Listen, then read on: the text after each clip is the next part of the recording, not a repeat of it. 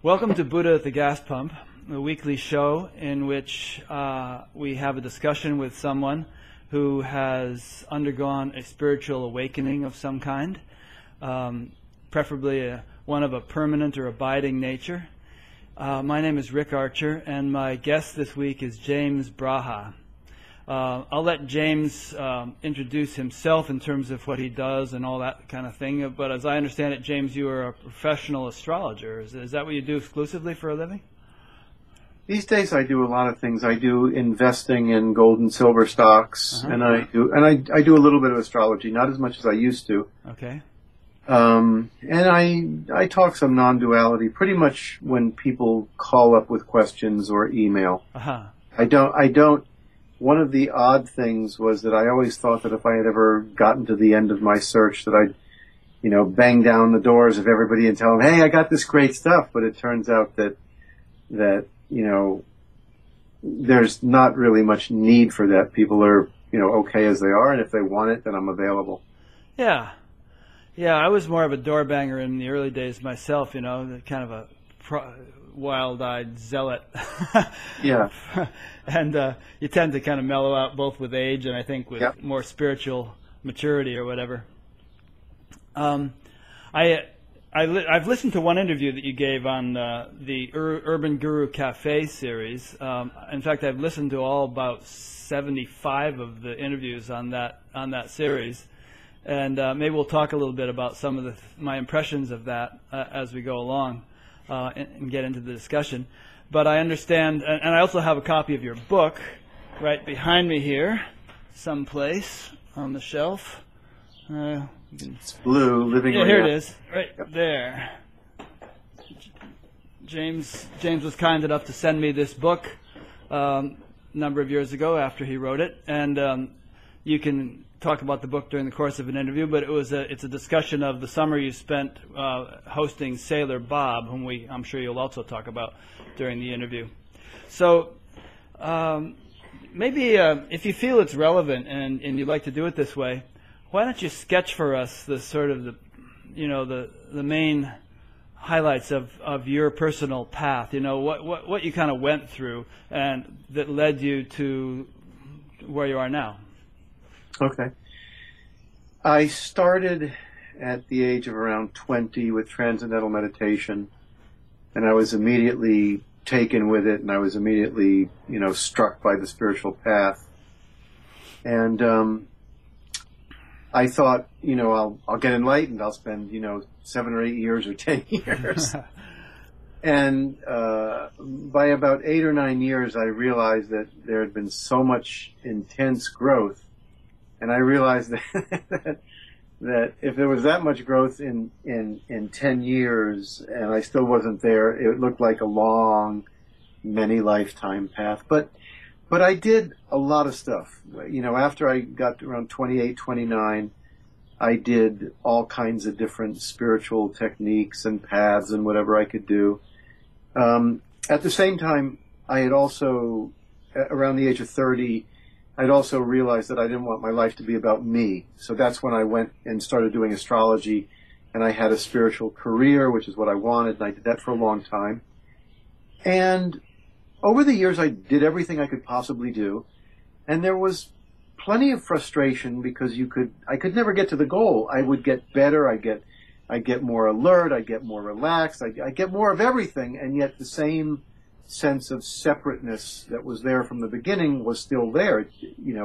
These other changes didn't make a dent in the sense of bondage or suffering.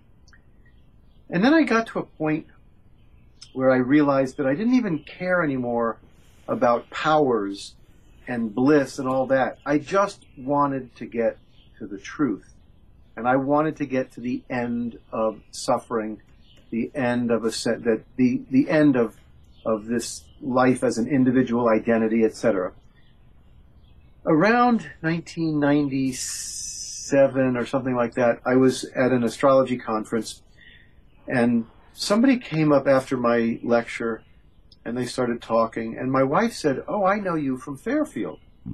And so we started talking, and I said, "Well, 30 years have gone by, and nobody's getting enlightened." And he said, "Oh, that's not true."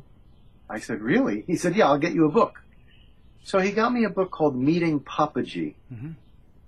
And that was the start of non-duality for me.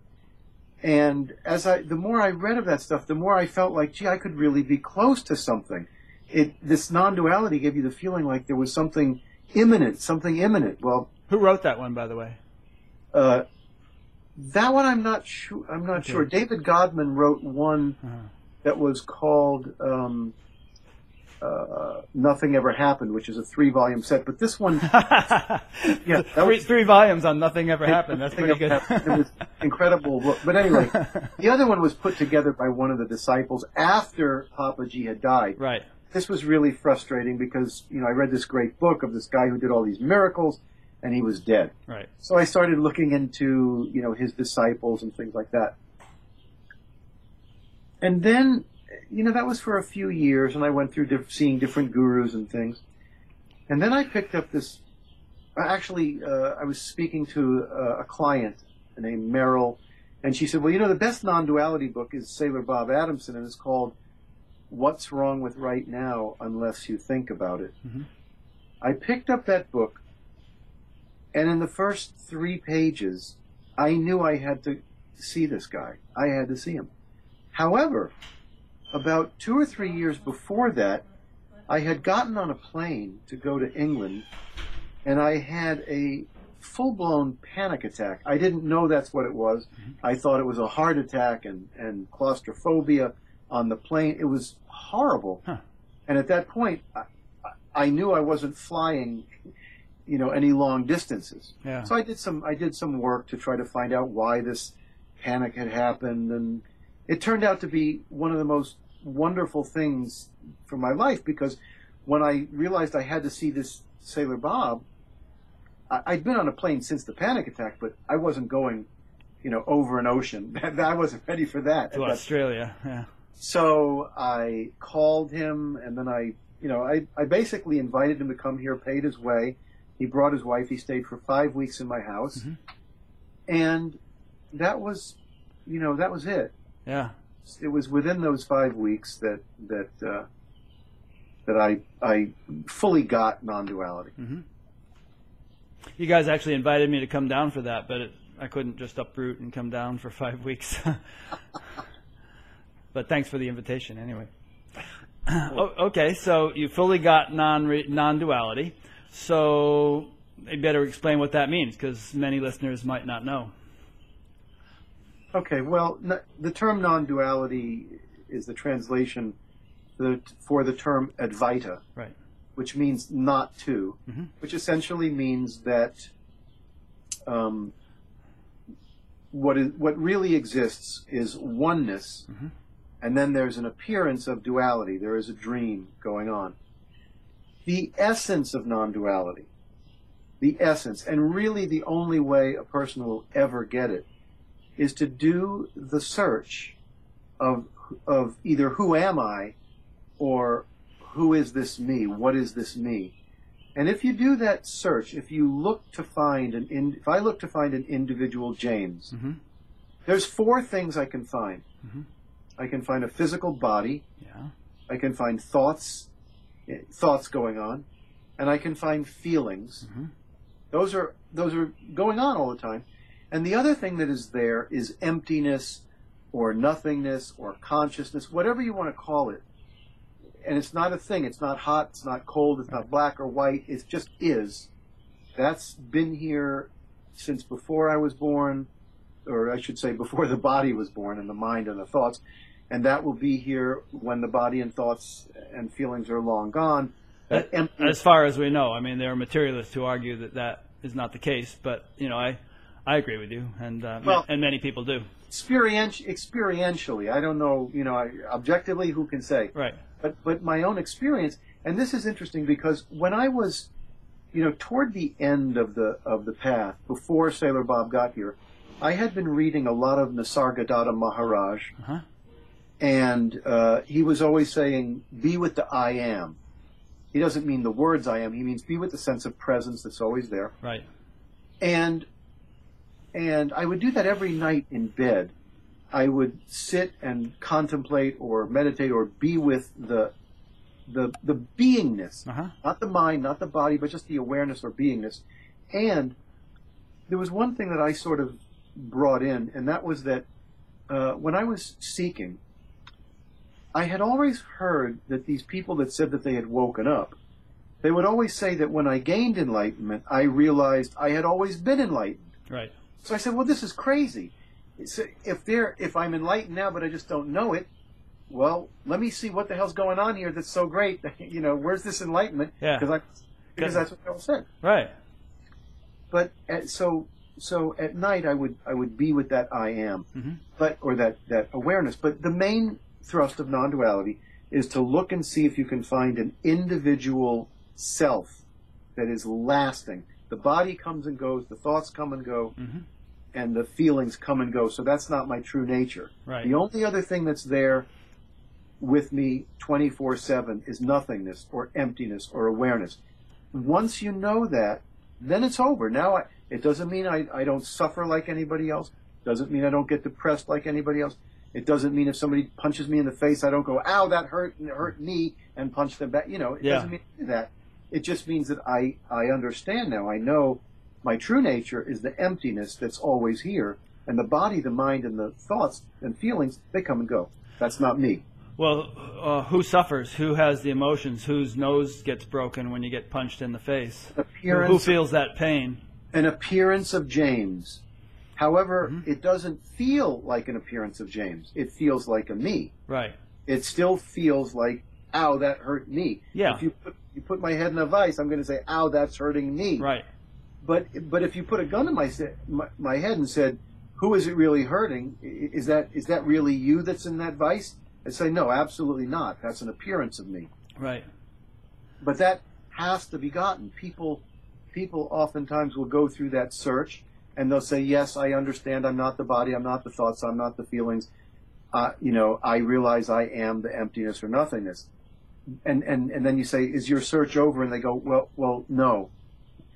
because it's like the conviction is not there. So it's like a person who sees the blue water in an ocean, and you say, look, is the water blue or is it not? And they say, well, no, of course it's not blue. They know it's not really blue.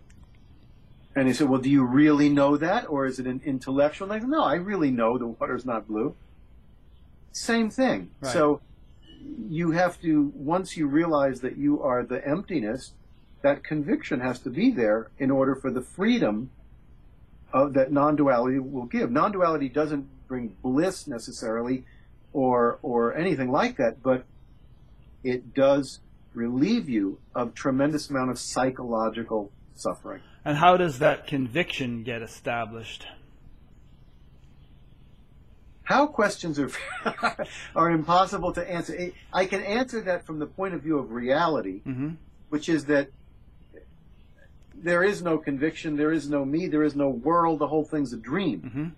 It's like a dream. It's like you saying, how does the baseball, you had a dream last night of the baseball stadium. How did that baseball stadium, how did the player do what he did? Right. And well, it's just happening. On the level of the appearance, however, you're asking me how does that happen? There's different things I can say within the appearance. Like I was just speaking with a seeker the other day, and basically he understood everything, but yet wasn't willing to give up his search. And it was clear to me that he wasn't earnest or serious. Now this is a real interesting thing. You have a seeker. This seeker had been around for 35 years seeking, and spent his whole life at it. Gave up all sorts of stuff to be on the search, and here I am saying, "You're just not being serious. You're not taking it seriously." Right.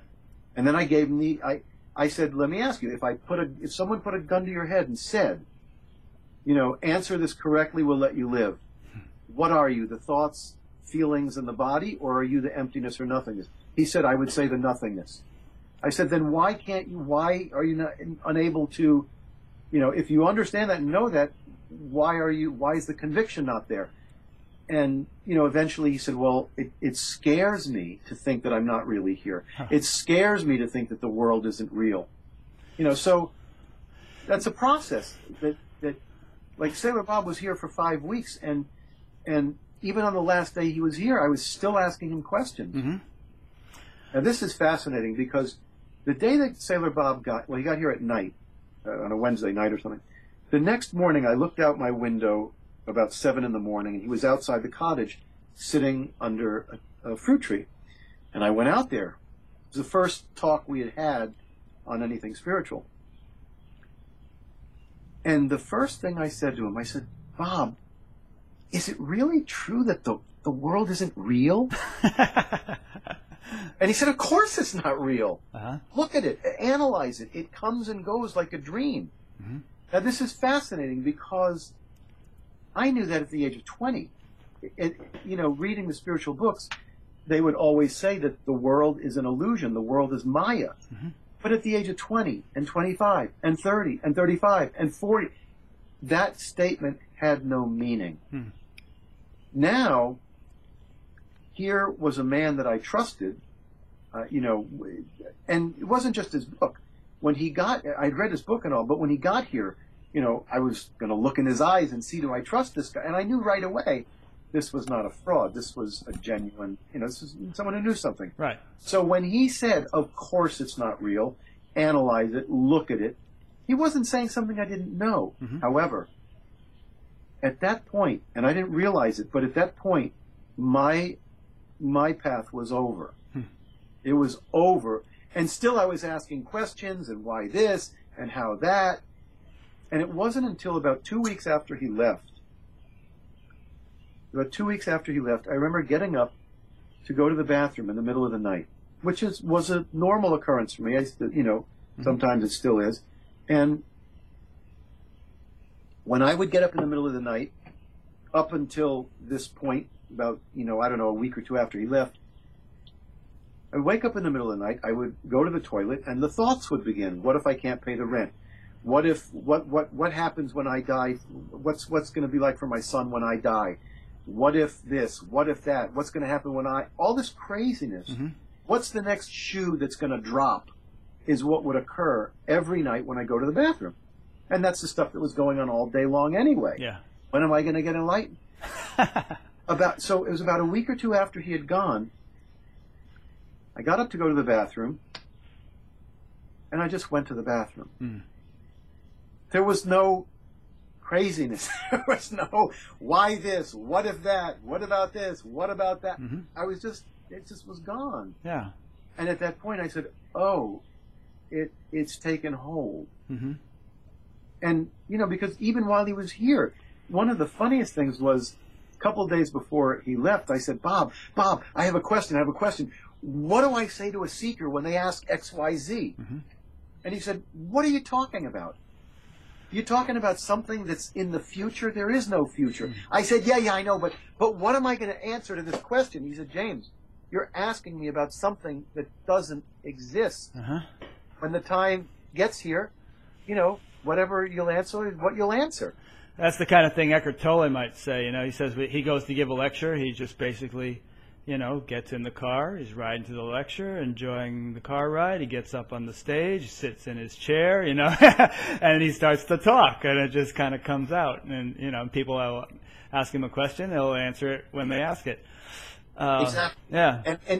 And later on, I had this student that used to come every so often, and she'd say, James, I get it now when I'm here with you. Mm-hmm. But I know, because it's happened several times before, I'm going to go and tomorrow I'll lose it. What do I do then? Uh-huh. What do I do then? And I said, you're asking me about some future. There is no future. Whatever happens in the now. Mm-hmm. Worry about it in the now. Right. It's funny you should mention, when you were 20, because I was thinking as you were talking about when I was 18, and I was basically a stoned-out hippie, but I used to read a lot of philosophical books and spiritual books and Zen books and so on. And, I was quite familiar with this idea that the world is an illusion and so on and so forth. But at the same time, I was a mess. I was such a screwed-up kid. Had dropped out of high school. I was taking all these drugs and, just full of confusion and I was kind of really torn up inside, difficult family life. Right. And, I don't, and then I learned to meditate, and it was like someone had turned the light on. I mean, you said yourself in the beginning of the interview that you noticed quite profound results when you started meditating. And I still meditate. I mean, I haven't actually missed one since 1968. But at the same time, you know, many of the developments that you've been outlining have occurred for me in a spontaneous way. I mean, I don't feel any sense of seeking anymore, even though I still meditate. But I mean, I used to have this, you know, desperate yearning and craving, and you know, basically clawing at the walls to try to break out. Now I feel primarily free and, you know, established. And if I were to stay this way for the rest of my life, that would be just fine, just the way I am. But nonetheless, it keeps actually getting better. And there, you know, kind of my orientation is that there are degrees of clarity, and there's perhaps no end to the depth of clarity that one can appreciate. And so would you agree with that, or would you say that in some sense your way of looking at things is there's a sort of a static end to not only to seeking but to growth once this realization has taken place? That is such a fascinating question. Such a fascinating question. The thing about the human experience is that the human experience can always get better and greater. You can be having more awareness. You can be having more bliss, more this and more that. Or it could get worse. You could have a stroke or something. Absolutely. Yeah. Absolutely. And I remember that when I was before Sailor Bob got here, I used to sit in bed every night. You know, when I would sleep, I would start to be with the I am and do this to try to you know, get a sense of the beingness. And every so often I would have an experience in the middle of the night where everything would recede except for awareness. And it was a blissful experience. It was an experience of being as big as the universe. I do not walk around now with an experience of being as big as the universe. Right. But in those experiences, they were incredible. And I thought, you know, from everything I had read about enlightenment, I had thought that that's what enlightenment was about, having some grand experience that would be there 24 hours a day. Right. One of those experiences happened when Bob was here, and I went, Bob, I had this great experience. He said, yeah, it's an experience. It's no big deal. You know, and this was a real eye-opener to me. And eventually, and it took a while, but eventually I just stopped caring about experiences because I had what I wanted. Yeah. And I began to understand that I could have more bliss, maybe powers are available, who knows what. But those are not what I was ever really looking for, even though I thought I was. What I was really looking for was to know my true nature. Now I know my true nature. I know who I am and who I'm not. And my personality and my temperament and my nature is such that I don't particularly care about better this or more this. It's not me. In fact, I don't read, you know, people will say, oh, there's a great book on non-duality, there's a great book. For my temperament, I'm done. I don't care to read them anymore. Now, there's plenty of other people that have, you know, got the same knowledge I got, and they still enjoy that, and they still enjoy getting more of this and more better experiences. My personality is such that, for me, I'm done. Yeah. I more than I'm done. What I mean is somebody else could be done, and they could still enjoy more spiritual stuff. For me, I just enjoy maybe playing music or being with my son. I don't, you know, look for more experiences now because they come under the category of just come and go experiences. Yeah. No, that's good. And it's good that you put it that way too, that this is for me the way it is. Exactly. It's not good because one size does not necessarily fit all, you know, and there are 7 billion people in the world, each with their own path and each with their own orientation. And, you know, if you ever get a chance to listen to some of these other interviews I've been doing, you'll see some people that, you know, obviously have a very profoundly established sense of, you know, self-realization, if you don't mind that term, knowing who they are, however you want to put it. But still they've got this exciting adventure going on where there's all these experiential breakthroughs. and discoveries and unfoldments and so on and so forth.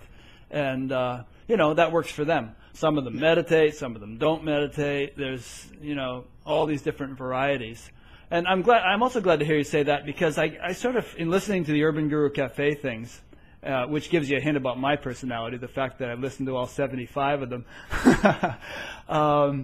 I got this sort of bias that kept coming across of, I may be wrong, but there was this, almost every spiritual group in the world has this attitude that our thing is the best and everybody else is somewhat inferior. And this bias kept coming across in many of the speakers, some of whom were extremely articulate, more so than I could ever hope to be, that, anybody who talks about levels of development or, some guru who is in any way, better, able to realize the self than anybody else, and so on and so forth, is bullshitting you.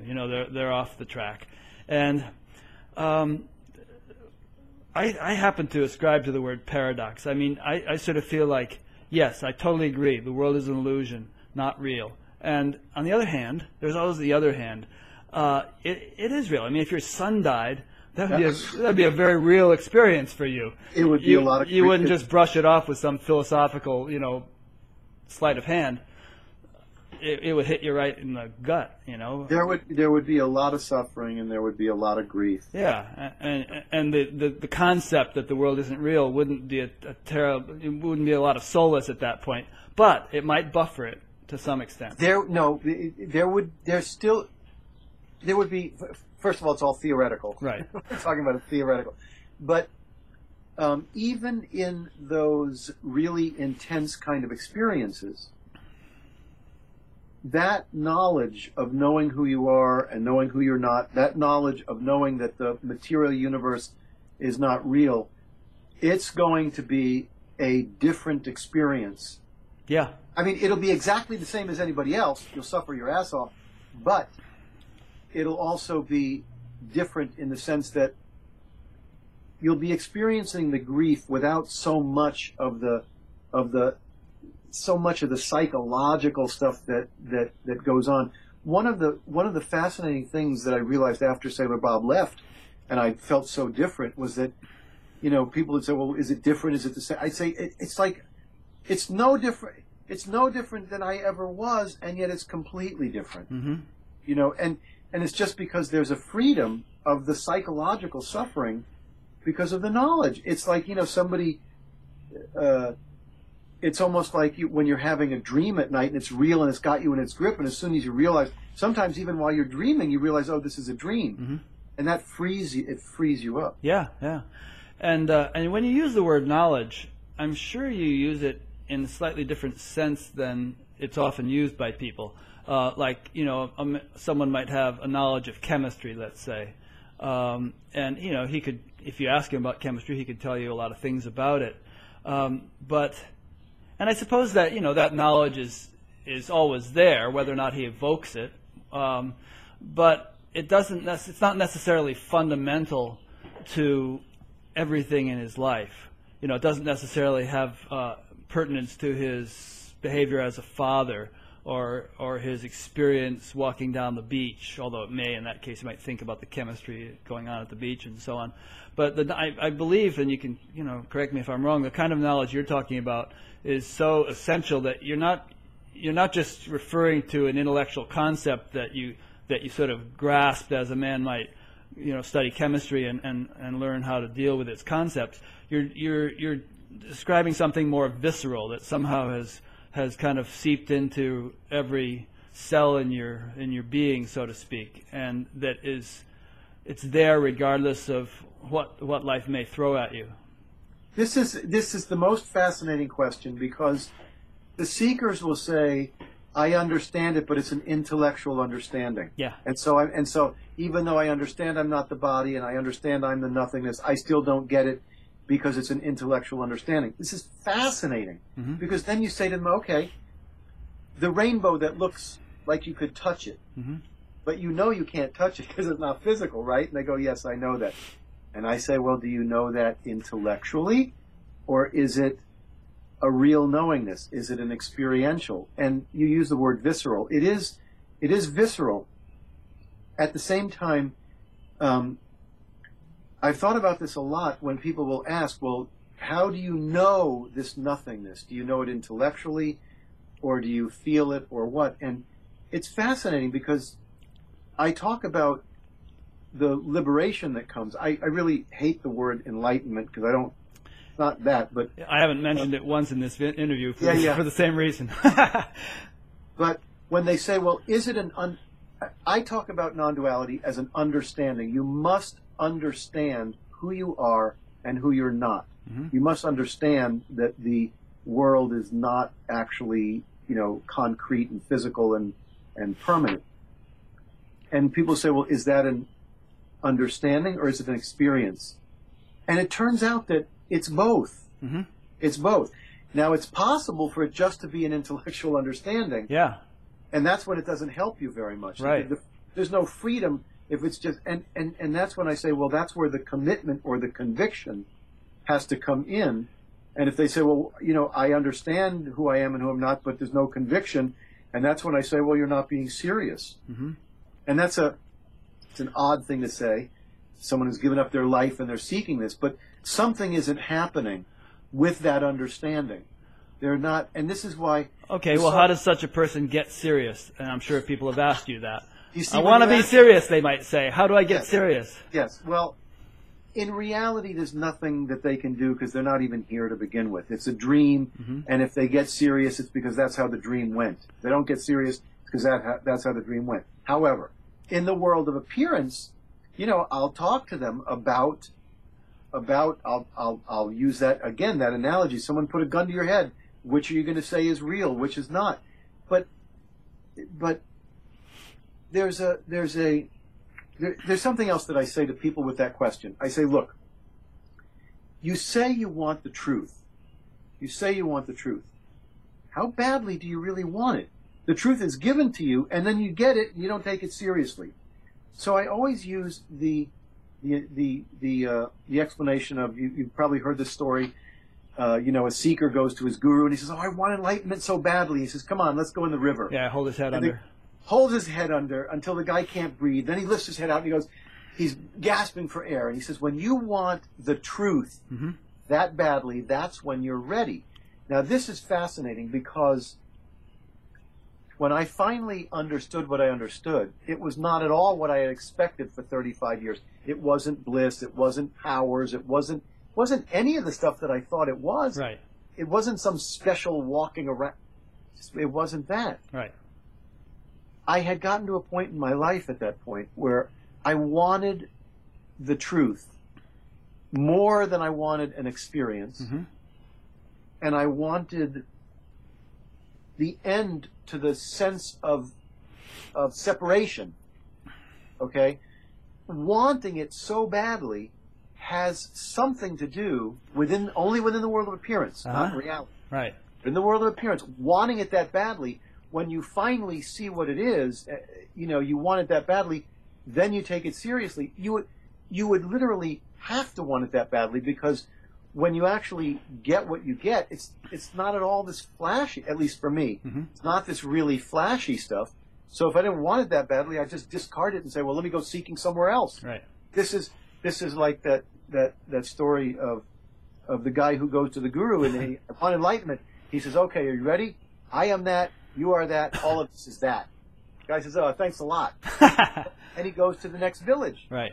He goes to the guru. He says, "I want enlightenment so badly." He says, "Oh, okay, I can give you enlightenment. That's not hard. What's your background? Where have you been?" "Well, I went to the guru over there." "Oh, you saw that guru?" He says, "Yeah, I did." He says, "Okay, well, I can help you, but you got to clean toilets for 12 years. That's when you'll be ready." Yeah. 12 years goes by, a million clean toilets later. "Master, the 12 years are up. I'm ready." He says, "You ready?" "I am that." Yep.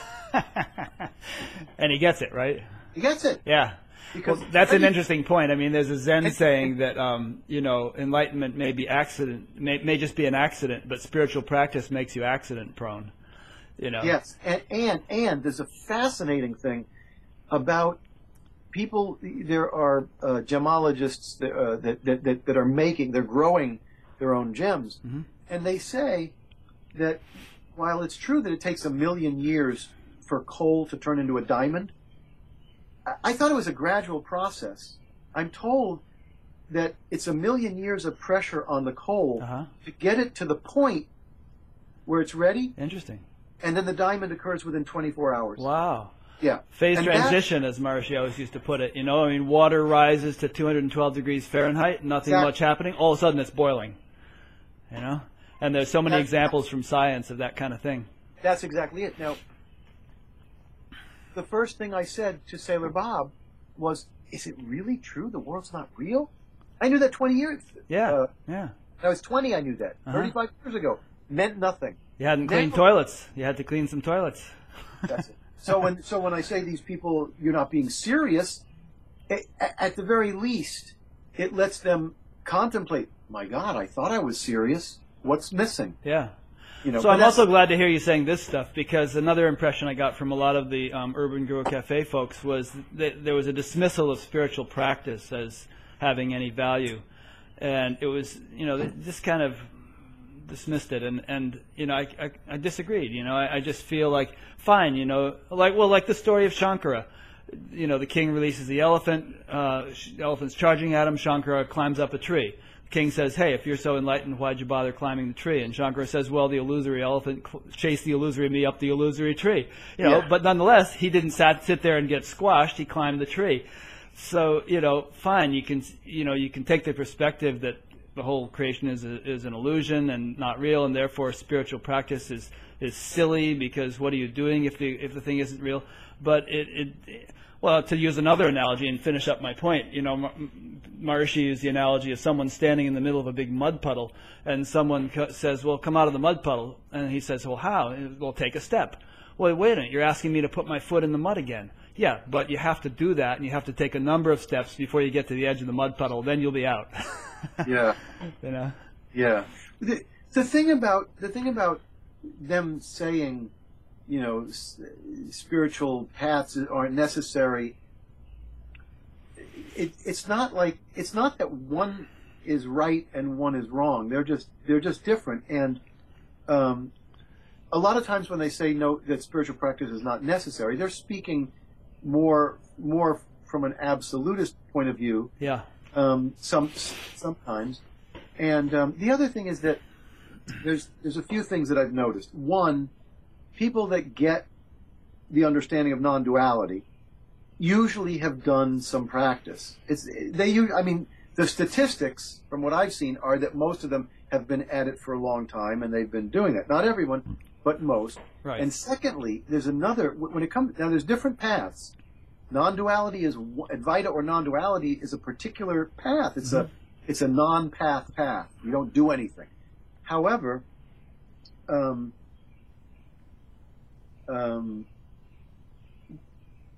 the people that get non-duality are far more likely to be the ones that are looking for the truth of what's real, and they're looking for who am I really. Yeah.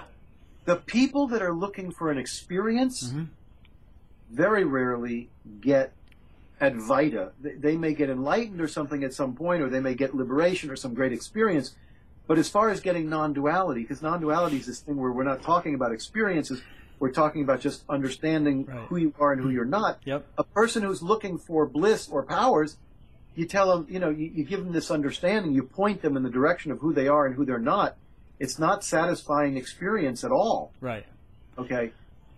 It does, to some extent, after the understanding is there, they may have some experience, but if they're after experience and you're pointing them to the truth of who they are, they often don't get it. Yeah, but people's orientation matures, I think, very often, hopefully. A little kid, he wants a tricycle. Then maybe when a little older, he wants a bicycle. Then later on, he wants a little go-kart. And, at a certain stage, he wants a car. His desires mature as he matures. And, people start out with meditation, let's say, and they think, whoa, I had such a great meditation. Now, enlightenment must be where I have that kind of experience all the time. I'm just like practically unable to walk. I'm so blissful, and they kind of look for that to happen more and more often. But, and I've been there in terms of my understanding and experience. But, then later on, as they mature spiritually, they become kind of ripe for the realization that, no, it's not just some flash in the pan thing like that. It's something much more non-flashy and natural and perhaps subtle and certainly continuous. And so they it's like a stepping stones. You kind of step up to that in many cases.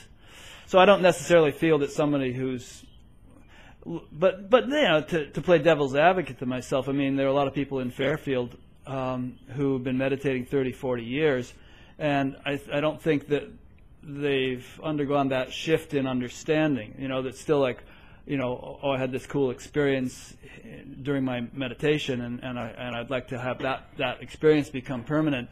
And in fact, in this town, there's a certain attitude among some people towards those who claim to have an abiding realization that they must be self-deluded or, on some kind of ego trip or something, because they can't fly, or they don't seem to have the kind of spiritual pizzazz that Maharishi had, or something like that. And there's this sort of attitude that, well, that's what real enlightenment is, the ability to perform these miraculous things, or to sort of wow people with your darshan.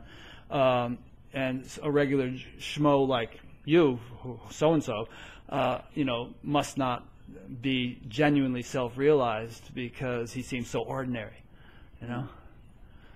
Yeah. The thing is that what you mainly want is the freedom from the bondage, or the freedom from a sense of separation or something like that.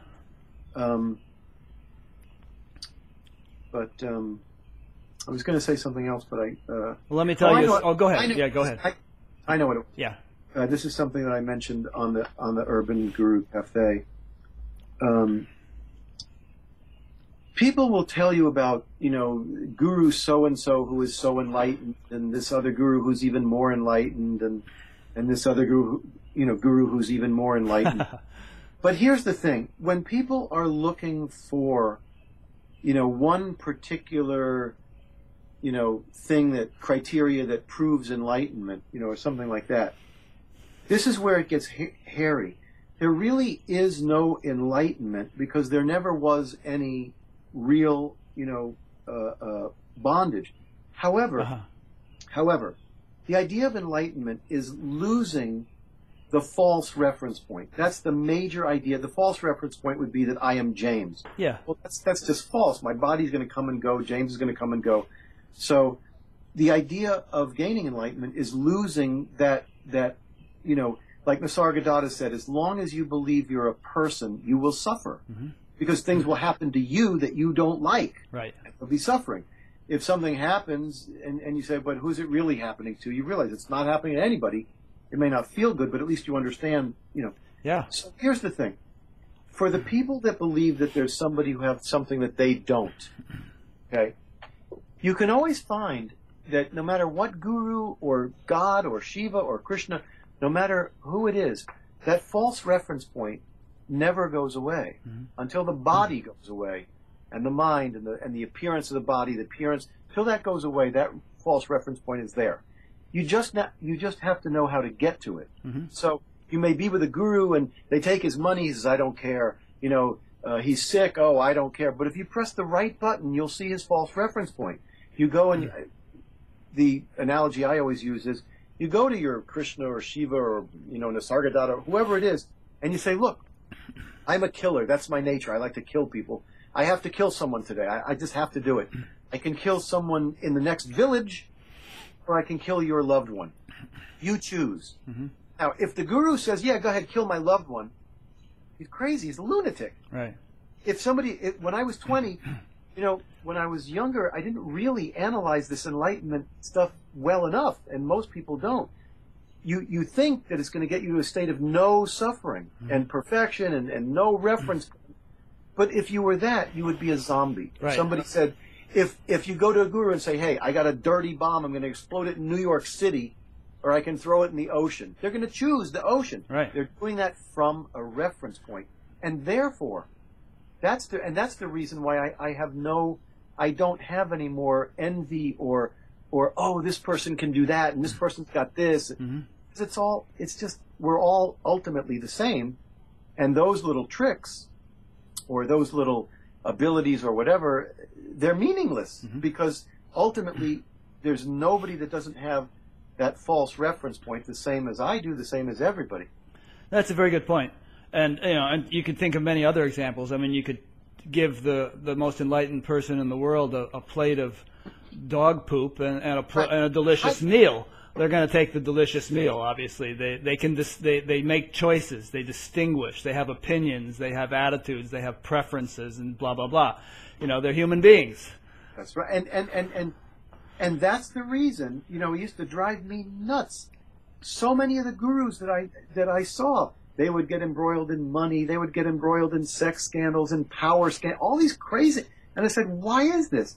It's because they also have a false reference point that's going to give them desires. Yeah, and that may give them prostate cancer or whatever. There's a personality that has these things and that suffers from them. Yep. One way analogy I like to use in thinking of all this is that if we think of the reality itself, the essential nature of everything as being like electricity. And then you have different bulbs, right.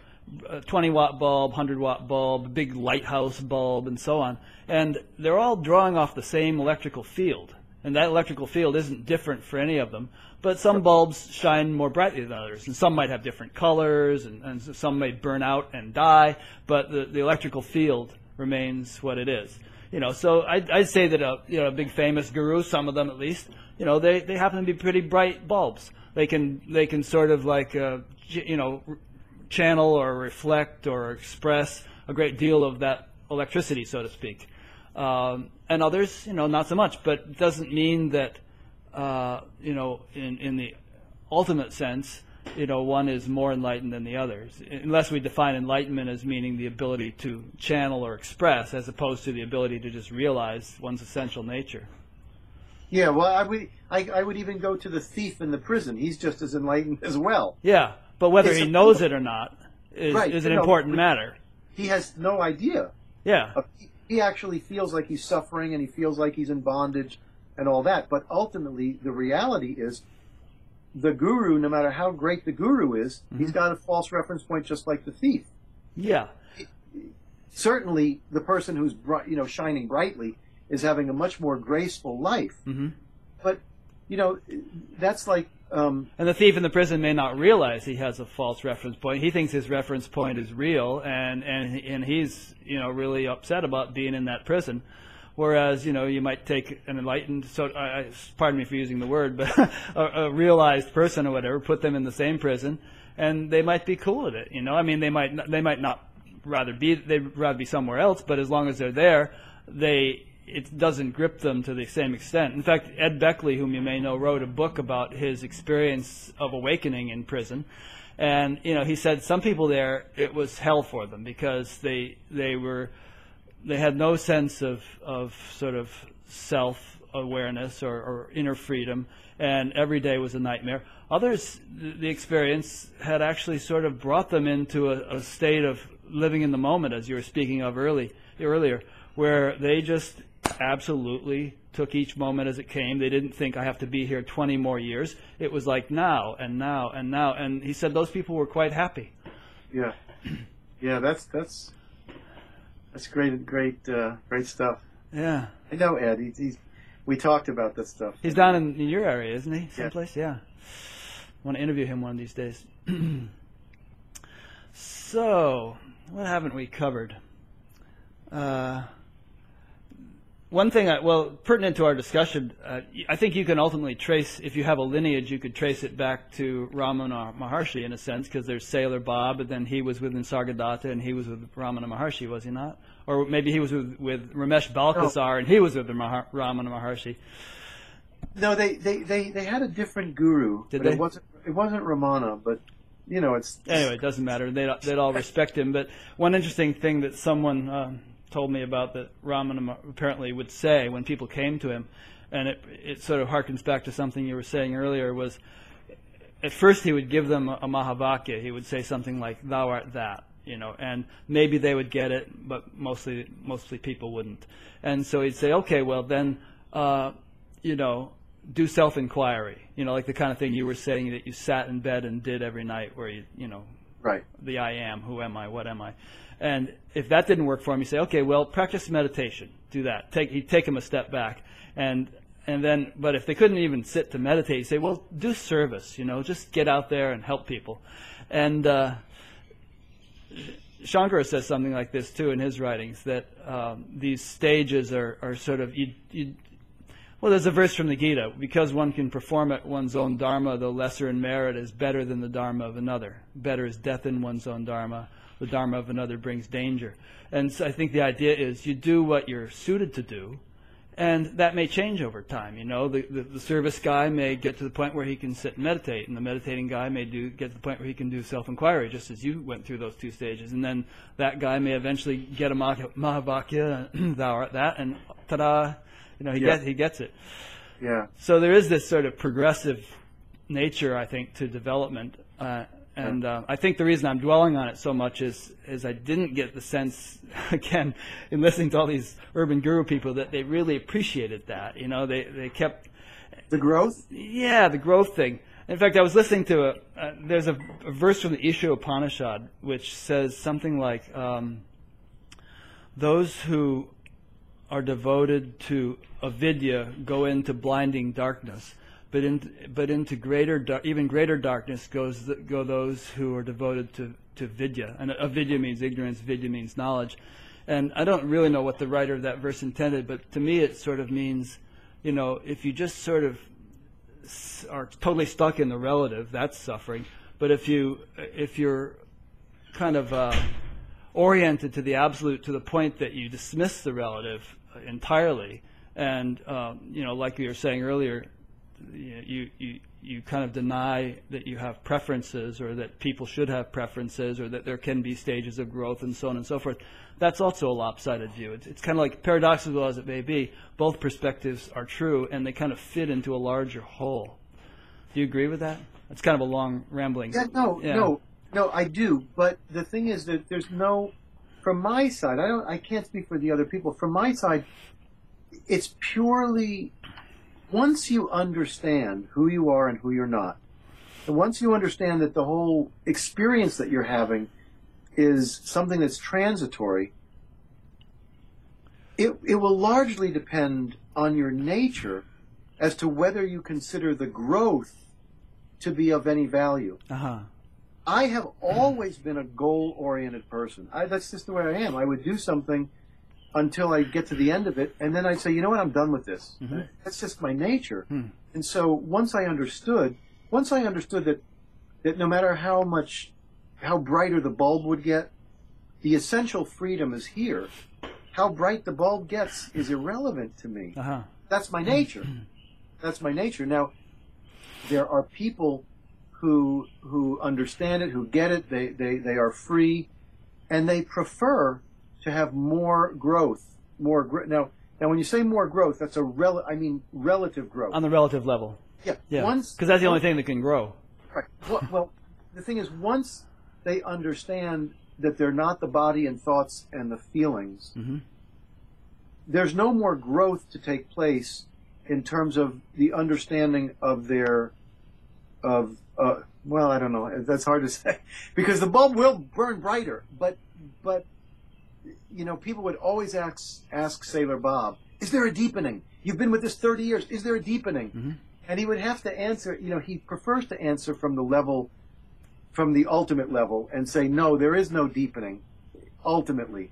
Because once you're realized, you're realized. And yet, of course, and then he'll say, but of course, my experience isn't the same now that I've been with non-duality for 20 years. It grows, but for some people, there's a preference to have that more of that growth, and for others, that's it, done. Yeah. It depends on the nature only. So it may be that the people on the Urban Guru, I don't know. I mean, it's hard to say why so many of them. I think so many of them will talk against growth, possibly because they are feeling that it will keep a person seeking. Yeah. And the more you seek, the further away you are from where you want to be. Yeah. Now that's seeking. Mm-hmm. There's a difference between seeking and seeking and seeking, as if when I get this better experience, then I'll be something. Mm-hmm. That's not so good. Yeah. In what they're trying to teach. So I think when they hear that stuff, they immediately want to deny it and say, don't do that, that's no good, blah blah blah. But as long as you understand the true nature, go and have a field day. Yeah. I think you may be right. That might be why they have that emphasis. Most of them definitely do. If a seeker, see, when you talk to them, you're not a seeker. When a seeker comes, I'm talking about a person who says, I'm in bondage and suffering. I want freedom. The last thing on earth they want to do as teachers is say, and when you get this, there'll be deepening and deepening. Right. They don't want to say that. It doesn't do them any good. Yeah. No, good point. This is really an important point. One of the reasons that I really, really am thankful that I found Sailor Bob, as opposed to many of the other non-duality teachers, is that many of them will say that there is a final understanding, at which point this drops off and that drops off and this drops off. And it's a final understanding. This to me is a bunch of crap. Total crap. God bless you. This to me is really nonsense. That there's some final understanding. That is, first of all, most of the times that's coming from teachers that basically want to have people still coming to them and getting more money. At least that's my perception of it. Because if you take one of these people who says that they have the final understanding, they're no longer John, or they're no longer, Nisarg, Maharaj, or whatever. I'll find their reference point real quick. Mm-hmm. Want me to take, a nice, can of sewage and throw it in your house? Yeah. As they say no, I say, oh, there's his reference point. I think that's one of the reasons the Zen masters would have a stick in hand. Yeah. You think you're not anybody? Whack! How's that feel? Yeah. That's a good point. Yeah. That's a great point. I was thinking about the growth thing that we were talking about a minute ago, and whether it's a preference or not. And I sort of think in my wait. I'm sorry. Go ahead. What? When you say whether it's a preference, whether the desire to continue growing, or whether just to rest on one's laurels and enjoy that state and not be so preoccupied with further development and growth and so on. It's a personal preference, as you were saying. But on the other hand, and there's always another hand, there's a sort of maybe even four. There's an evolutionary force that I think has been functioning since probably eternity, but in this universe for 13.7 billion years. Giving rise to stars and planets and eventually forms of life, and there seems to be a sort of an impetus or a direction to achieve greater and greater expressions of complexity and capacity for self-awareness. And I'm not sure that we can ever divorce ourselves from that force, that we can ever be immune to it, or not still guided by it. We may not feel it acutely as a sort of a driving personal imperative, but at the same time, I think it's nonetheless carrying us along. Maybe it's like a river, the river is flowing, and we can choose to just sort of float and go with the flow of the river, or we can swim along and maybe move down the river a little bit faster than the guy who's floating, but nonetheless we're still moving along, carried by this current of, evolutionary, whatever you want to call it. Right. And to that, I would say what you're describing is something that you've noticed happens within the dream. Mm-hmm. So if tomorrow that doesn't happen, that wouldn't shock me, Right. because that would be how the dream is going. I wouldn't take anything within the relative to be too absolute or having any great reality to it. If suddenly if tomorrow gravity changes and there's no more gravity, Mm-hmm. that would be how the dream goes. True. That's how the dream goes, And for some people, when I say it's a preference, that's the same as saying for some people, the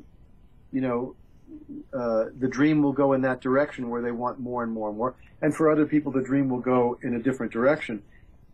Or they can have, there was one, I think it was a TM woman, had these really flashy enlightenment experiences, but she also had a brain tumor. Oh yeah, that's Suzanne Siegel. Right, and then suddenly life wasn't, toward the end of her life, I think life wasn't going in the light bulb wasn't getting brighter; it was getting dimmer. Sure.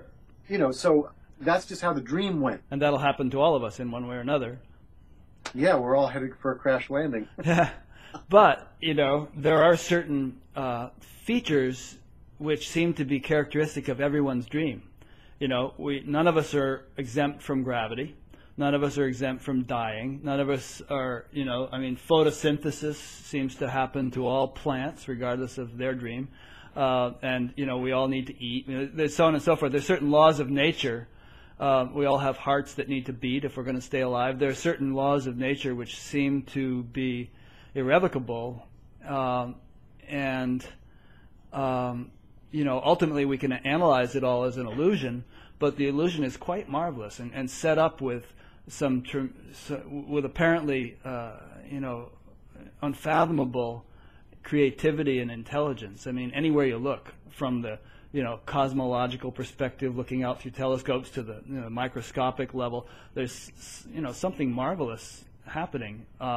And you can analyze it down to its very essence and say, okay, the essence is really all it is. There is no manifestation. There is no universe.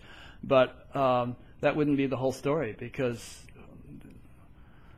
you agree?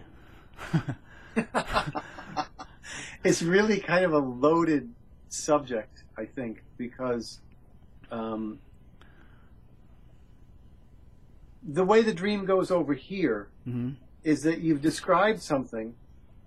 I'm not going to argue it, but how the dream is going over here Mm-hmm. is that, to me, I wouldn't place much. It's a dream. It's like what you just described. Yeah. Is like me talking about. I had this dream last night in the baseball stadium, and the Braves won, and it was 5-2. Mm-hmm. If I was describing that dream to somebody of the baseball game that I had in the middle of the night, I wouldn't get too caught up in it because it's a dream. So, the stuff that you're talking about, I would guess that if you talk much about that with non-dualists or Urban Guru Cafe, they're going to want to go, oh, get out of here. Yeah. And part of that, I mean, the fact that I think you're right that it is part of the story. The dream appeared to occur, but most people that have finally gotten to the point where they've, figured out that it's a dream, they want to go, enough of the dream. Yeah. Okay, so Rick wants to talk about the dream and the gravity and those. Enough of that. I had enough of that. Now I want to talk about how I know it's a dream. Yeah, but I agree with you. But there is still, even the people who do the Urban Guru Cafe, they put a whole lot of effort and time and money perhaps into, telling that story and getting it out there to the world. Exactly. And all the gurus, who, let's say the whole subset of totally genuine gurus who've ever lived, they know it's a dream, but they dedicate their lives to getting out there and helping other people wake up from it, or feel to eliminate their suffering.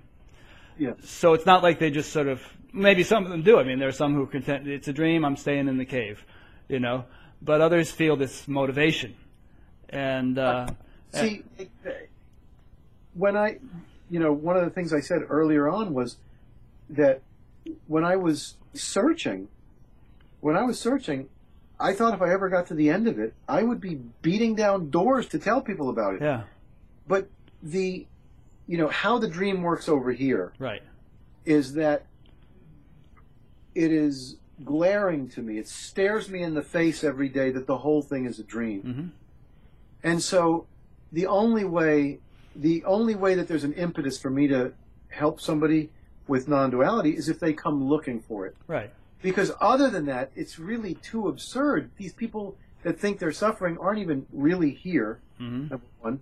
Number two, the whole idea, now this is not reality, but this is going to be a theoretical explanation, but the whole idea of the existence is that the oneness, consciousness or oneness or emptiness, it's just one. Mm-hmm. Boring. So it appears to manifest this great whole creation. So why would I want to go and take somebody's dream away? Unless they wanted it to be. Unless they wanted it, and then Yeah. I'm thrilled to do it because I know in the world of appearance, I know that they're going to be freer Yep. and happier. Okay, but I would never go out and seek to change somebody to make them hear this unless they were searching for it.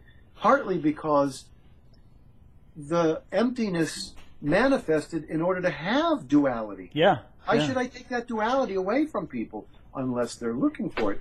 But that's my nature, or that's how the dream goes over here. Mm-hmm. There are plenty of people that they want to spread it like crazy. And even they don't have much success except with those who are looking for it. Cast ye not your pearls before swine. Yeah. Unless there's some kind of motivation, you can't foist it on people. It's hard enough when there is Yeah, motivation. yeah, absolutely. Yeah. It's simple, but it's not easy. Right. It's simple message, but not easy for people. Mm-hmm. That's a good point. Ed Beckley was here one day. He had a group with 10 or 15 people, and he'd been with them for a couple of years, right? And so so he says, my group wants to come and see you. I said, okay, great. But I'm thinking, why do they want to come see me? He's telling them the same thing, Right. So I give this talk, and it happened to be a really good one. Sometimes you have a good one, sometimes you Yeah, don't. sometimes you're really on. I was really on. And when I was done, the hands went up. How do I live a better life? How do I make this happen? I just told you there is no you. It's and I was really perplexed. This is early on when I first started teaching, and Ed came up to me later on. He said, "Listen, some people they're going to keep having the same questions over and over, and then one day they suddenly get it." Yeah. Well, Well, those might be valid questions, but you're not the guy to ask them of. I mean, you trade, gold stocks or something, you said, and I'm sure you like to trade them successfully. You prefer to make money doing that Yes. rather than lose. And maybe there are people you can learn from who teach you how to do that better, and so on and so forth. So if that's what you want, you go to one of those people. Yes. So how do I live a better life? There's all kinds of life coaches and people who teach that kind of Yeah, stuff. no, but That's not you're not the guy to see about that. No, I just told them that there is no you. Right. My job is to you want to find out that stuff. First, get this message that there is no you, and then worry about that stuff. Yeah. Seek ye first the kingdom of heaven, and all else shall be added, And I mean, Shankara might have been able to take lessons in tree climbing. It might have helped him. So it's not to say that, no matter what one's conviction that the world is an illusion, there might not still be the motivation to acquire more relative skills in it that benefit one's. How did you put it? One's. You had an interesting way of referring to the individuality. False reference point? Yeah, false reference point. Right. We like our false reference points to be enhanced as much as possible within reason. Yeah. Oh, for sure. Yeah. And the other false reference points that our false reference point is devoted to and associated with. Yeah. The preferences. Yeah. Everybody's got their preferences, and that never goes away. No, I don't think it does. But there's not so much of a. It's really fascinating to me. I had always heard that when you die, you would see your life before you, not with emotion, but just kind of objectively. Mm-hmm. And then a desire would pop up. A desire would pop up. And that's what would bring you into the next life. Right. And supposedly, if you gain liberation, that doesn't happen. There's no desire at the end. Mm-hmm. And it's very interesting because I had desires before, I have desires now. But the difference is none of them can make a difference. In other words, I now understand that it doesn't make a difference in reality whether, a person, does some great thing or becomes famous or powerful or wealthy or enlightened. None of that stuff makes a difference. So I have no doubt that I have desires going on all the time, but none of them are strong like they used to be. They used to be, I have to do this, or, that's... Yeah. That kind of desire, the attachment isn't there. Right. Yep.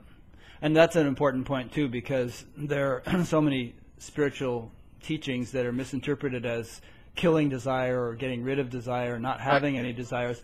And I don't think that's possible if you're going to be alive. It makes no sense. And but I think what all those teachings were actually pointing to is what you just described. Yeah, the desire. There's constant desires and there's no desires. Yeah.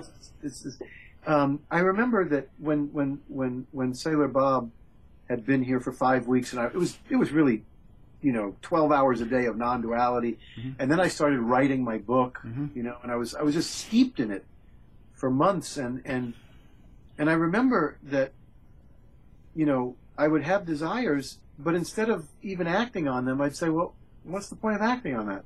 But they would be there, but I'd say, it's not necessary that I act on this. And it was fascinating.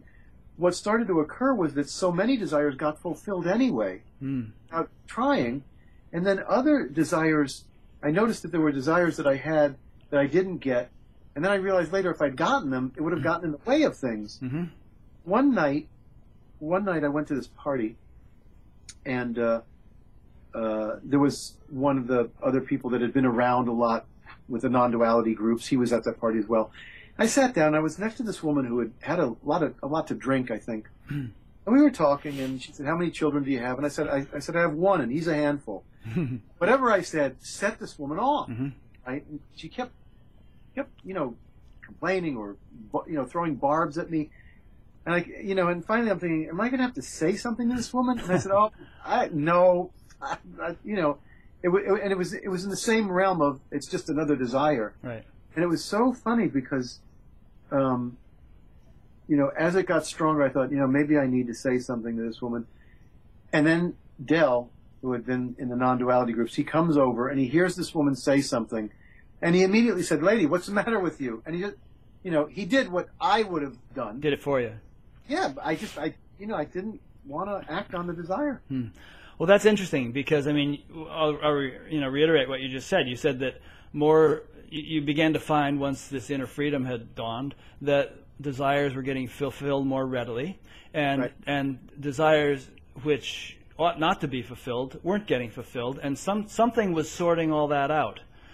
So, what do you think was the agency, or is the agency now, for the fulfillment of those legitimate desires and the thwarting of the inappropriate ones? Who's doing that for you?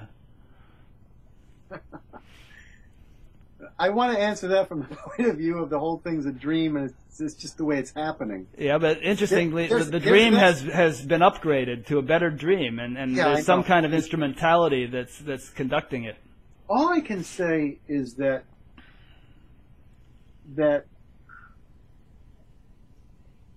I don't know how to say it. You could use TM language. You start to get in tune with nature. Mm-hmm. There starts to be less grabbing and clawing and desperation. The thing really, ultimately, I think that it is that when you understand that there is no you, there is no individual here. When it's understood that there's no individual that is actually here, I don't know the next sentence to say. You're more in tune with the oneness. You are more of the oneness. I don't know, but all the resistance the resistance within the dream, it just disappears. You know, Adi Shankara, who lived a couple thousand years ago, was really the grandpappy of Advaita. He's the guy who's generally acknowledged as the founder of that branch of Vedic knowledge. And he was a great exponent of it. I mean, he wrote commentaries on the Upanishads and the Brahma Sutras when he was just in his early teens and so on. But on the other hand, he was a great devotee of God. He wrote Bhaja Govindam. He wrote these beautiful devotional poetry and so on and so forth. And there's a saying of his which is that the intellect imagines duality for the sake of devotion. Say it again? The intellect imagines duality for the sake of devotion. So, I mean, this guy was no slouch. He understood his Advaita. He had it down. But on the other hand, he was actually a devotee of God. He acknowledged, at least for the sake of devotion, he acknowledged the existence of God, of a divine intelligence, and he engaged in devotion to that. I don't want to say entity, to that level of reality or whatever. And what I'm kind of getting at here is perhaps that that which fulfills your desires for you and thwarts your negative ones or your inappropriate ones is that greater intelligence, that people have referred to as God, but which could be understood in a deeper sense or in different in other terminology. That illusory as the universe may be, something seems to have created it and given rise to it, and perhaps that something has greater play in one's life once the individuality kind of gets out of the way and is realized for the ephemeral thing that it is. Something else can play a hand in our destiny much more effectively once we stop interfering. Yeah, that's beautiful. That's exactly what it is. The oneness is somehow enjoying itself better when you get out of the way. Yeah. When oneness is enjoying itself when the dream of oneness, when the illusion of duality, sees through itself. It's kind of like oneness seeing through itself. Yeah. Because the oneness has made this illusion, and then the oneness sees, oh, it's an illusion, and so it plays better. It's like a better functioning automobile. It functions better. It plays hide and seek with itself. It's like you were saying earlier. It was kind of bored being just flat oneness, and so hey, let's create a universe. And then, oops, then it seems to get lost in the universe. All these little manifestations don't from their perspective, don't appreciate that which has given rise to it all. But then at a certain point, the manifestations become sophisticated enough in their functioning that it can dawn on them, wait a minute, I am that who started this game. And voila, the hide and seek game kind of comes to its fruition, at least as far as that expression is concerned. Yeah, I think that's what happens. Huh. And that's the area, I think, in which there's greater capacity for growth, greater capacity for unfoldment of appreciation of, that, how can I put it, that intelligence that has brought about this whole marvelous turn of events, But I'm speaking somewhat intuitively and speculatively myself here. It just seems to kind of strike a chord with me. Yeah, I can see. Some people enjoy. I have one friend understands everything, but he reads Ramana, knows who he is, knows who he's not, but he reads Ramana, and he hears about he reads that Ramana had this great state of calmness and this great, and so he wants that, and that's important and significant. And to me it's garbage. I don't mean garbage in it's a bad thing. I don't mean that. It's just who cares? You mean Ramana Maharshi? That Ramana? Ramana Maharshi. Yeah, the guy in Tiruvannamalai who just kind of sat around the mountain. Yeah. My friend reads his stuff, and he reads how you reach this great state of equanimity, and and all that stuff, and And for that person, now my friend knows who he is and he knows who he's not, Yeah. but he thinks that some of the stuff that, that Ramana Maharshi is talking about is really important and significant. And fine, go knock yourself out. But for me, it doesn't mean anything. There's a friend of mine who, in her little email signature, she has this quote which says, "Be yourself. Every other role is taken." Oh. And I would suggest to your friend that he's never going to become Ramana. And I mean, that guy had his own personality and his own dharma, his own personal qualities. But your friend can certainly become, more vividly who he is, perhaps. Enjoy the unfoldment of that. Well, I also had a friend. That's definitely perfect. It's like I know my own personality well enough to know that that's just the way I am. I don't. Yeah. But there was a friend that I had. He was a TM person, and he read my book, and we've known each other for years. And he said, "Well, yeah, I see that, and I see that, but I want powers, or I want, something." I said, "Well, go and keep searching." Yeah, get him. And about a year later, he came back and he said, "You know what? I'm done." That's pretty good. Yeah. Well, maybe we're done. Are we done? Is there anything we haven't really brought up that? I've said the stuff that I said most of the stuff that usually comes up with seekers. Uh-huh. There's one other thing that is worth knowing, I think, for some people, for seekers, specifically for seekers. I get a lot of people who, seeking for a long time, they read my book and oh my God, I really got it. They call me and they're all excited. And I said, now listen, it's going to come a point, most likely, if you're like most of the people, a month or two down the road, you're going to say, oh, I'm suffering, I lost it. Right. And let me tell you that suffering will occur, some shit will happen. It doesn't mean you've lost anything. This is what life is. As long as you remember who you are and who you're not, mm-hmm. And that there's a conviction there, so that, the point is that, well, I'll just tell you a story. When Sailor Bob was here, somebody did something that he didn't like, and all of a sudden his temper just flared, and then he just immediately apologized. Right. And that was it. It wasn't like, so his reference point came out, but that was the end of it. Yeah. He wasn't suffering. Oh my God. Oh, I lost it because I said this to this person. Mm-hmm. Not like that. It's like the old Zen story, the story of the older monk and the younger monk, and they're walking along the road and they come to a stream, and there's this beautiful young girl standing, and she can't get across the stream.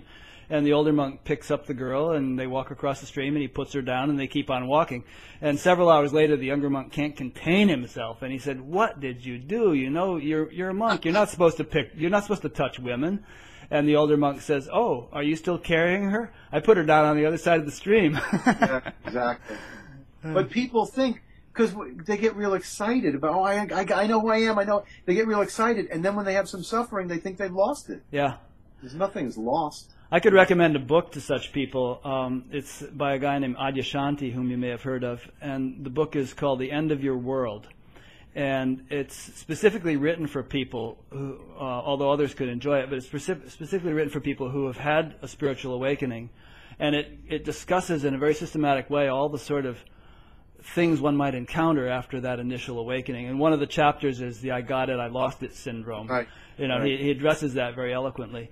Adyashanti.org is his website, and you can get the book there. I met him at one of the astrological conferences that I was there. Mm-hmm. Somebody had brought him to give a lecture. He was great. Yeah. Okay. Well, that might be a good stopping point. What I'm going to do is I'll have this up on a website, and people can, people who are accustomed to coming there will be listening to it and downloading it, and it'll also be on YouTube. And we'll have a little, you can send me a photo of yourself and a little biographical, a couple hundred words that you'd like to have there. And we'll include links to anything you want. So a link to your website, a link to Sailor Bob's website, or whatever else you'd like to have. How many of these do you have? Oh, I think you are number 21 or 22. Oh. I think you're 22. And I do them about once a week. That's neat. Yeah. That's neat. And the website is, in case someone is, and actually this will also be on the local public access TV station here in Fairfield. And so if you're watching it on that or looking at it on YouTube, the website I'm referring to is called batgap.com, BATGAP. Oh, I saw which is that. an acronym for Buddha at the Gas Pump. And so you can go there and you see them all archived, and then there are links to the YouTube channel, and there's a chat group where people are chattering about this kind of stuff all day long, and different resources like that. That's great. Yeah, and so when we're finished here, there'll be some titles that'll roll also, and it'll have, in the credits, it'll have a reference to that, batgap.com, and a few other things. And as I said, we'll on that site we'll link to your website if people want to contact you either for spiritual discussion like this or for astrological services or whatever. Okay. And say hi to Ed for me and tell him Okay. I'll do him as soon as he likes. I'm kind of waiting for him to come to Fairfield because I'd rather do people in the studio. But if he's not coming, we should do it this way. Oh yeah. Yeah. Well, This is, yeah. Well, thanks, James. thank you. Yeah. Say hi to Vasti. And I'll wrap up by saying that you've been watching Buddha at the Gas Pump. My name is Rick Archer, and my guest has been James Braha, who lives, and may the oil slick not come to your beach. Thank you. Yeah. Yeah. Everybody in Florida is like bated breath, waiting to see what's going to happen. Yeah. Yeah, that's true. Yeah. All right. Thanks. Okay, thank you. I'll talk to you later. Bye-bye. Bye-bye.